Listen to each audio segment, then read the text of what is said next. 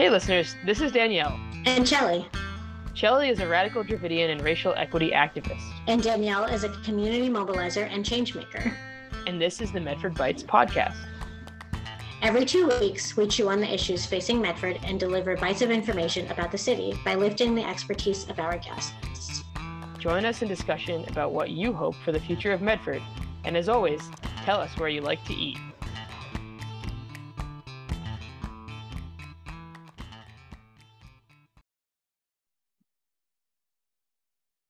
All right, Chelly and I are here today. Thank you so much for joining us. If you don't mind just starting by introducing yourself, your name, pronouns, and who you are. Sure. Mayor Breanna Lungo-Koehn. My pronouns are she and her, and I'm a mom, coach, and the mayor of Medford. A lot of hats. So if, you've been on our podcast a couple times, but if you don't mind, maybe there's some updates to your answer to our usual question, but sharing what your current favorite place to eat is in Medford and what you like to eat there.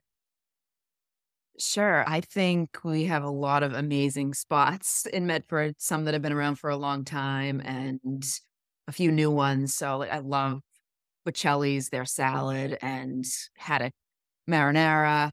And then I've been frequenting the Ford lately.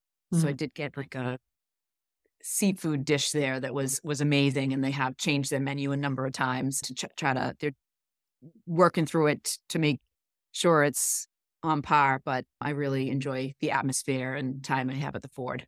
Yeah, cool place. I've seen them do a couple events where you can bring your kids and programs for kids. It sounds cool. Yeah. Yes, I'm actually, my other hat is Elsa might be there on the 21st. They're doing a character dinner. So wow, very nice. Cool. Kiddos. Yep. Lighting. Nice. Great. So we were hoping to kind of use this time to reflect a little bit on your State of the City speech. So if you want to share any highlights from what you shared that night, we'd love to hear them. And then maybe we can just have a little bit of a discussion around that.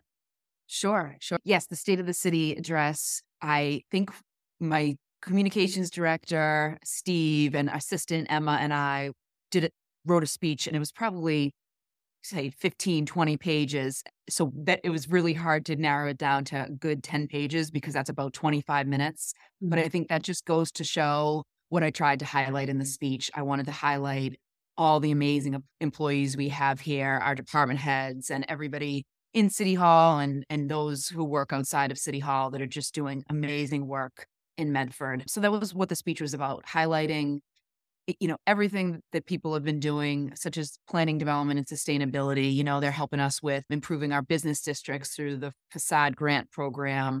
They are making sure we have charging stations and that network continues to grow. That they, along with Todd Blake, our director of traffic and transportation, are making sure our Blue Bike network is growing. And just got word yesterday from him that we're going to, this year, 2023, we will be surpassing many communities with our network. We have another multiple going in very soon. And then we just have plans we keep applying for grants and obtaining grants and really getting strategic with some of the funding sources we have in the city, like the casino funds, the CDBG, CPA, ARPA, to do all we can. Sometimes it's the hardest thing is spending the money because there's so much work that goes into it, but we have such a great team here working hard. I highlighted our DPW director and our city engineer. We're working on a number of street and sidewalk projects. We're crack sealing the 94 streets that were highlighted in our assessment with decades of backlog, where we are doing the planning and not afraid to do the work. So that's one of the biggest complaints we get in the city. The streets and the roads are, in deplorable condition, and climate change is not helping with that, nor is the fact that we only really spent $1 million a year on it. Also highlighted, some good work going on in the school department, highlighted our need to go electric and hybrid for vehicles. We have 3 new police cruisers coming in that are going to be hybrid. We also going to work through our parking vehicles. Yep, I think I ended my speech too just with accountability, because for all the amazing employees we have here, part of my job during the day is changing the culture in Medford and holding people accountable. And that's not easy whatsoever. And people are, obviously people that I'm holding accountable aren't happy. And that brings some of the picketing type situations you see outside my door. But it's something that I think the residents and the community deserve. If you want to work here, we'd love to have you. And all we want is a good day's worth of work and then go home to your families. But you have to come to work. You have to do your job. You have to be professional. And that's what we're trying to do, professionalize the organization, and feel like we've come a really long way. And I'm really proud of the team that we're putting together to take care of all of our resident business needs. There's some highlights. I could probably go on and on, but I mean, for sure. At high level, a lot of the state of the city to me felt like a conversation of pursuing best practice for the ecosystem that is the city and the kind of growing pains that are necessary in order to get there. And of course, everyone will have their own sort of stake in the outcome and the messiness of juggling, keeping everybody a little happy and everybody not happy at the same time. I don't know. That kind of felt like a takeaway for me in watching.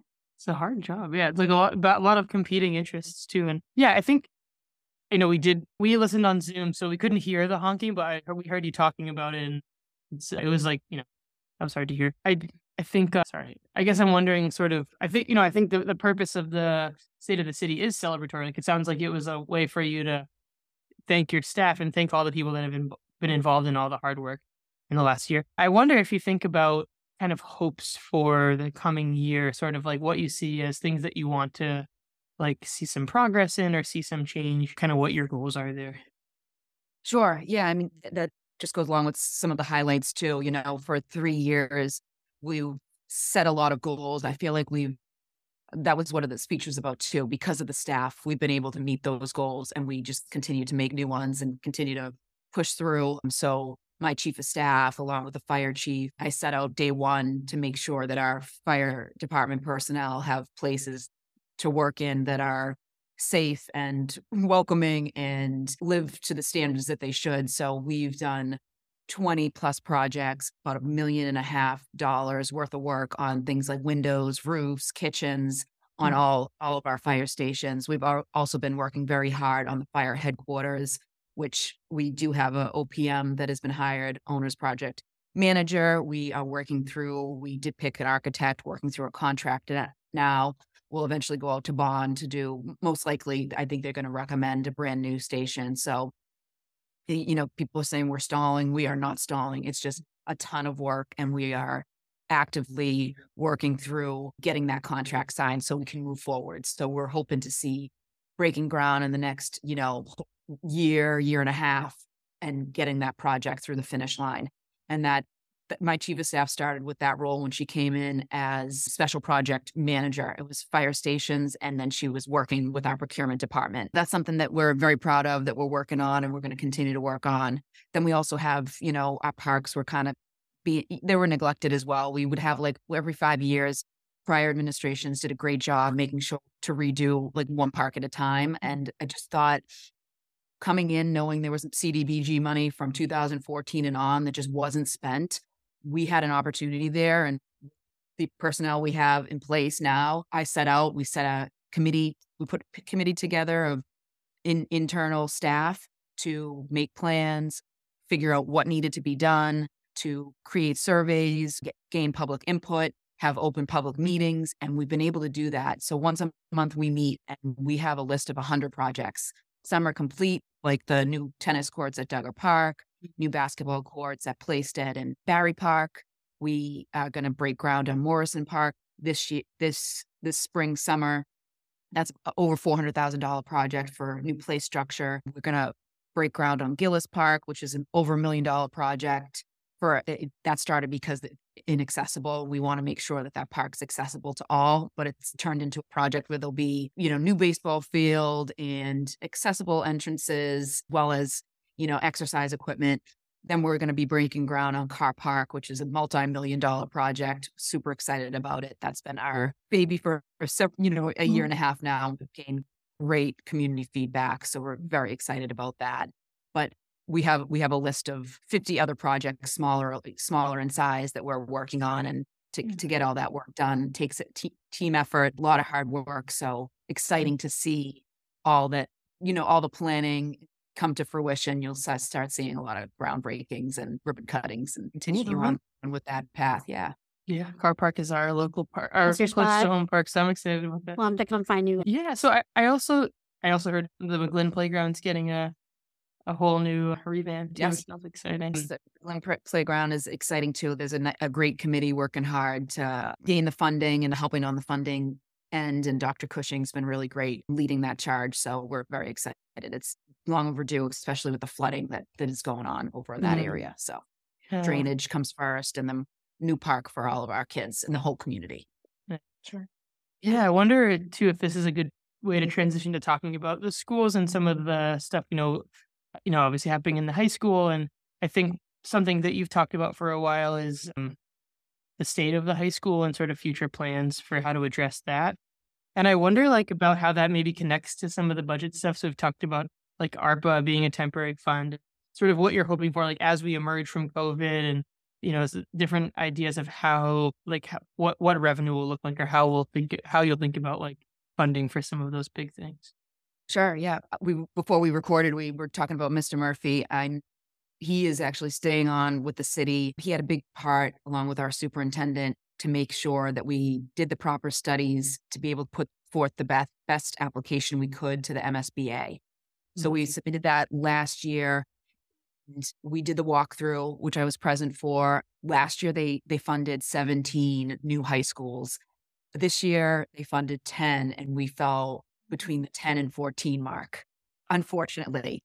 But the good news, which we're super excited about, is that we are getting ready. We're going to submit again, which is the application's due in April. And fingers crossed, it sounds like we have a really good opportunity here. So once we hopefully get good news in the fall, then we will start the public campaign, put a committee together to help with the process and start a public campaign because we're going to need a debt exclusion to be able to fund a new high school.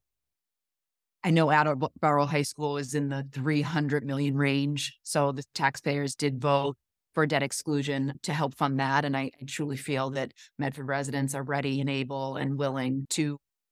It's time. It's time for our first debt exclusion that I'm aware of. And it's something I'll be actively pushing for because our students deserve a flagship school that they can be proud of, they feel safe in, it has proper air conditioning and heat. And we're struggling there. We've spent some ARPA dollars on different projects and there's ESSER funding that we've been using, but that high school needs a and it needs it as soon as possible. So fingers crossed, and we're going to keep doing whatever we can to make that become a reality. Did you say what a debt exclusion is? I'm not sure I've heard that term before. Yeah, a debt exclusion is something that the taxpayers will have to vote on. It will have to pass by more than 50% of the voters, and a debt exclusion will drop once the project's paid for. So an override is something that would last for eternity, but a debt exclusion would drop off. Property taxpayers would pay a certain amount per year until that project was complete. So a temporary raise in, maybe not taxes, but temporary raise in what we would...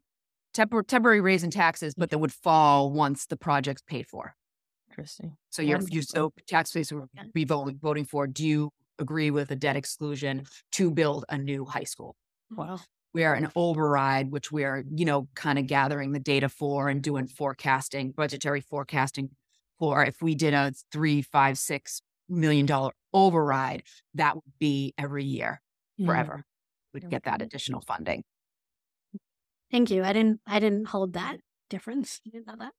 Yeah. And there's discussion, between the council and myself, there has been on the need for an override and we know we need a new high school. So that's just a delicate topic that I just really want to make that decision myself through the data. So that's what we're doing now. We're forecasting. We are getting ready to figure out what is needed, and we can't do anything to jeopardize a new high school. And now everybody knows it's with inflation, it's tough. I get people who want an override, and then the next email will be, I can't afford to heat my house. So it's a delicate balance, people's ability to pay and the need of the city. So I see the need, I see the 5 to 10 positions we've put in place with our ARPA dollars and how that has helped us move the city forward. So I see both sides, and I want to just make the best decision for our taxpayers, for the city that I can make. So that's just something we are exploring and trying to figure out what the right answer is. We have a little time because the revenue replacement funding that we can use through ARPA, we have that for another 2 budgets. And if we didn't override right now, the override money would come in and it would just reduce what we'd be able to use for revenue replacement. So it does make sense to, if we do need an override, to make sure that kicks in once ARPA dollars fall. Doing it now might hamper what we could even use for revenue replacement. Yeah. I've also heard you talk about like different development happening around the city. Are there other sources of revenue that you're hoping will kind of start to show up? The main one we're working on and counting on is our new growth. So that's what hopefully will kick in, not this fiscal budget that will start July 1, fiscal year 24. By fiscal year 25 is when I'm expecting to see. We'll see some in 24, but I'm expecting to see a whole lot of new growth in fiscal year 25. And fingers crossed, like some projects may stall a bit because of the economy, but we are working on the acres and acres of land above the Wellington T parking lot, which can be a multi-million-dollar project, great for our community, T-centered, that create multi-use for hopefully housing and commercial and life science and restaurants. Then we also have the 40B developer who changed his scope a bit, and we have $1 billion project proposed for Mystic Ave with commercial on the bottom floor and life science buildings. Then we're also working on our 2 other 40Bs, which will be one we've negotiated with, and they've already gone back to the ZBA. That will add an additional, I believe, 350 units, 25% of which will be affordable, and that's on Mystic Valley Parkway, somewhat behind Wegmans. And we also have one on the Fells Way. We have our 4 negotiated community host agreements, 3 with retail marijuana sales, 1 with a cultivation. He's already broke ground. They're on Mystic Ave. So you'll see the Art Center hopefully in the next year. Then you have one on Riverside Ave. You also have big developments across from where Sanctuary will go on Riverside Ave. That's 400 Riverside Ave. That's going to be a potential research and development location, along with 15 Sycamore, which will also be research and development. And that's just to name maybe 5, 6, 7 projects out of like the 30 that we're working on. At Medford Square is a big one. We have an MAPC working with us, doing a final community-driven approach to hopefully get an RFP out on 1, 2, or 3 of those lots by it's sometime in 2023. The sooner the better. I'm also working with a consultant to work on the waterfront, right in Medford Square, all the way down to Sleepy Hollow, which will be more recreational. I see like water art and a dock, and maybe a location for our seniors to go, and residents during the day, a place where we could have a beer garden. Maybe I see the doors swinging open to like a natural play area, and kids could be there too. Nice wall, maybe with art, beautiful art on it, and then go down to Sleepy Hollow from the walkway, and potentially a dog park. Oh, yeah. Wow. Yeah. Yeah. So those designs, that's my vision, but obviously they're designing that now through meetings we've had, and then we'll put that out to the public to get input.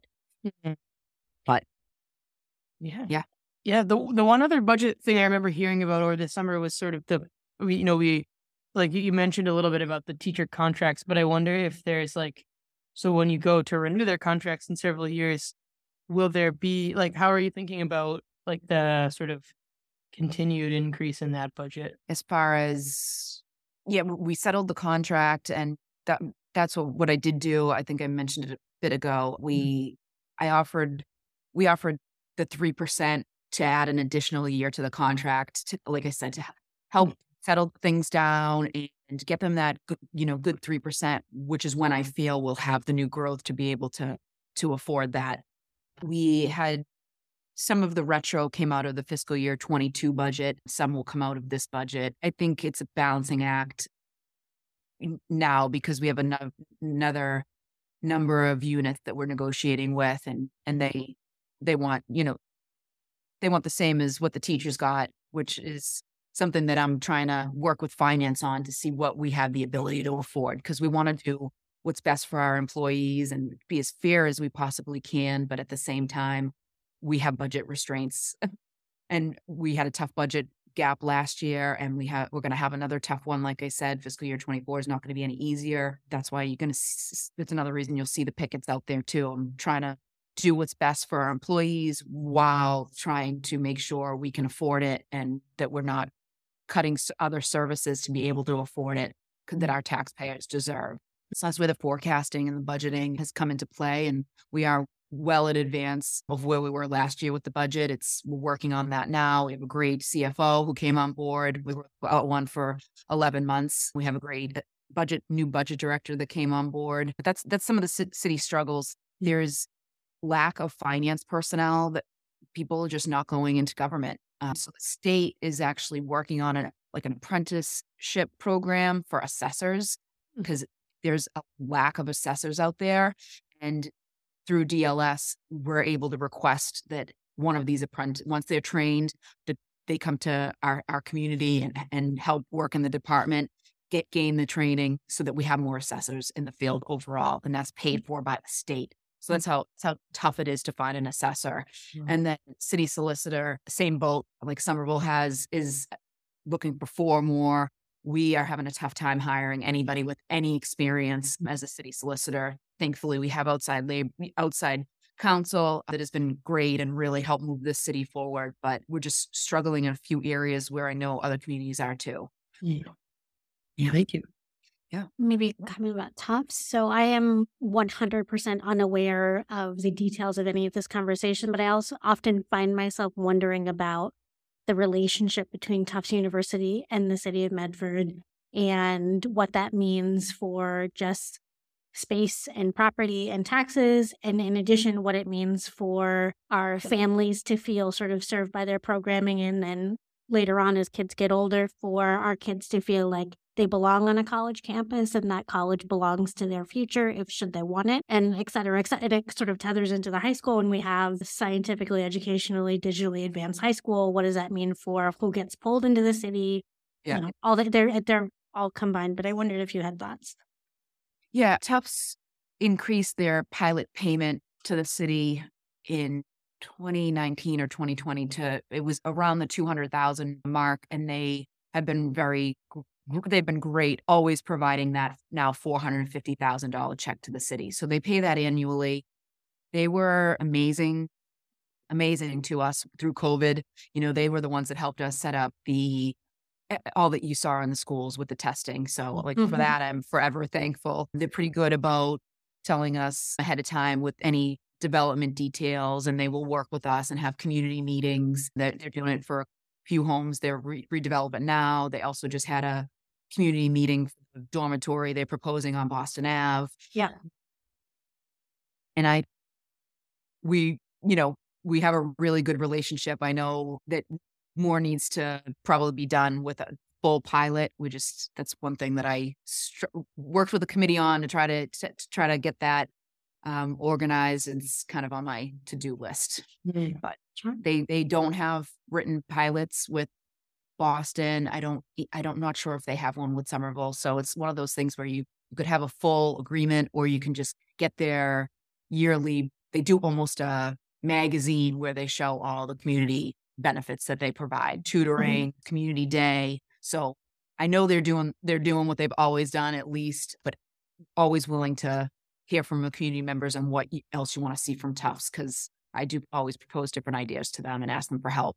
Like we had a pre-meeting after everything that happened in Martha's Vineyard. We had a pre-meeting in Medford, or internally in Medford. Let's get ready in case this happens in Medford. And right away, when I asked Tufts, I'm like, Tufts, would you be able to house, if this happened to us, would you be able to help us? And they said, absolutely. We have a dorm that's not being utilized. We are here to help you here in Somerville if this ever does happen. So sometimes they say no to certain things, but they really have been a great partner to work with.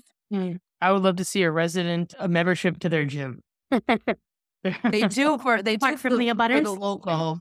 Yeah, they do for the surrounding neighborhood, but it's not something that's available to every resident. Yeah. I guess I have to move, I guess. Move closer to South Medford. No, don't leave us. Don't leave us in the Heights, Danielle. We got a car park coming. Yeah, no, I'm excited. Great. Well, anything else that you want to make sure to mention before we wrap up? No, I think, there's doing this job is tough, and never can make everybody happy. And I know there's narratives out there on a number of things, and some things I can't talk about if it's like personnel related. So that part's hard because the narrative's one-sided and I can't give my, take on it. But I think I said it in my speech, there's certain things that I just won't tolerate. I won't tolerate racism. I won't tolerate abuse. I won't tolerate, just if there's things I won't tolerate. So like I do hold people accountable. I think that's what the community deserves. And sometimes I can't explain my side, which is tough. But like I said, said on Wednesday, just please trust me. Like if we're doing things for reasons, we're always checking with council before we do things, and we're trying to do what's best on every issue we deal with. So that's just something, it's hard to not be able to give your side on things, but I really appreciate the time here today to, let you know some of the great things going on in Medford and highlight the speech. And I'm glad we've settled with the teachers and things seem to be going very well in the school, and our kids are very important to us. So thank you. Yeah, I didn't mention it yet, but it seemed intentional, and we really appreciated seeing the presence of three of our female city officials. Oh, I texted Daniel, I go, are you seeing this? Do you realize that all women and mothers are running this tonight? Yeah, that's why I asked. That's one of the reasons. That's one of the reasons why I asked him, like, this would be great. We have a president that's, female of the council. We have the vice chair is female. And I'm like, I think it would be great. So when I asked them and they were like, yes, right away, I was like, this is going to be awesome. Yeah. And then Terry started us off with a beautiful poem, and he's amazing. He's our poet laureate through the fiscal year. So we'll be doing the application process. He had a 2-year term. We'll be doing the application process for him to pass the torch July 1. Love it. Thanks. Yep. Working on a beautiful art mural at Wrights Pond that will be painted in June, and hopefully during the season opening, so the kids will be able to watch it get painted. So a lot of great things. A lot of great things. Wow. Well, thank you so much. Looking forward to it. And thanks for joining us again. And hopefully we'll talk to you in the future. Happy to. Yeah, happy to. Have a great weekend. Stay warm. Yeah. Stay warm, guys. Yeah.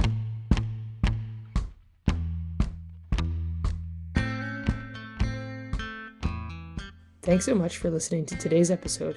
The Medford Bites podcast is produced and moderated by Danielle Balaka and Chelly Keshaman. Music is made by Hendrik Idenise. We'd love to hear what you think about the podcast. You can reach out to us by email at medfordpod@gmail.com, or you can rate and review the podcast on Apple Podcasts. Thanks so much for listening.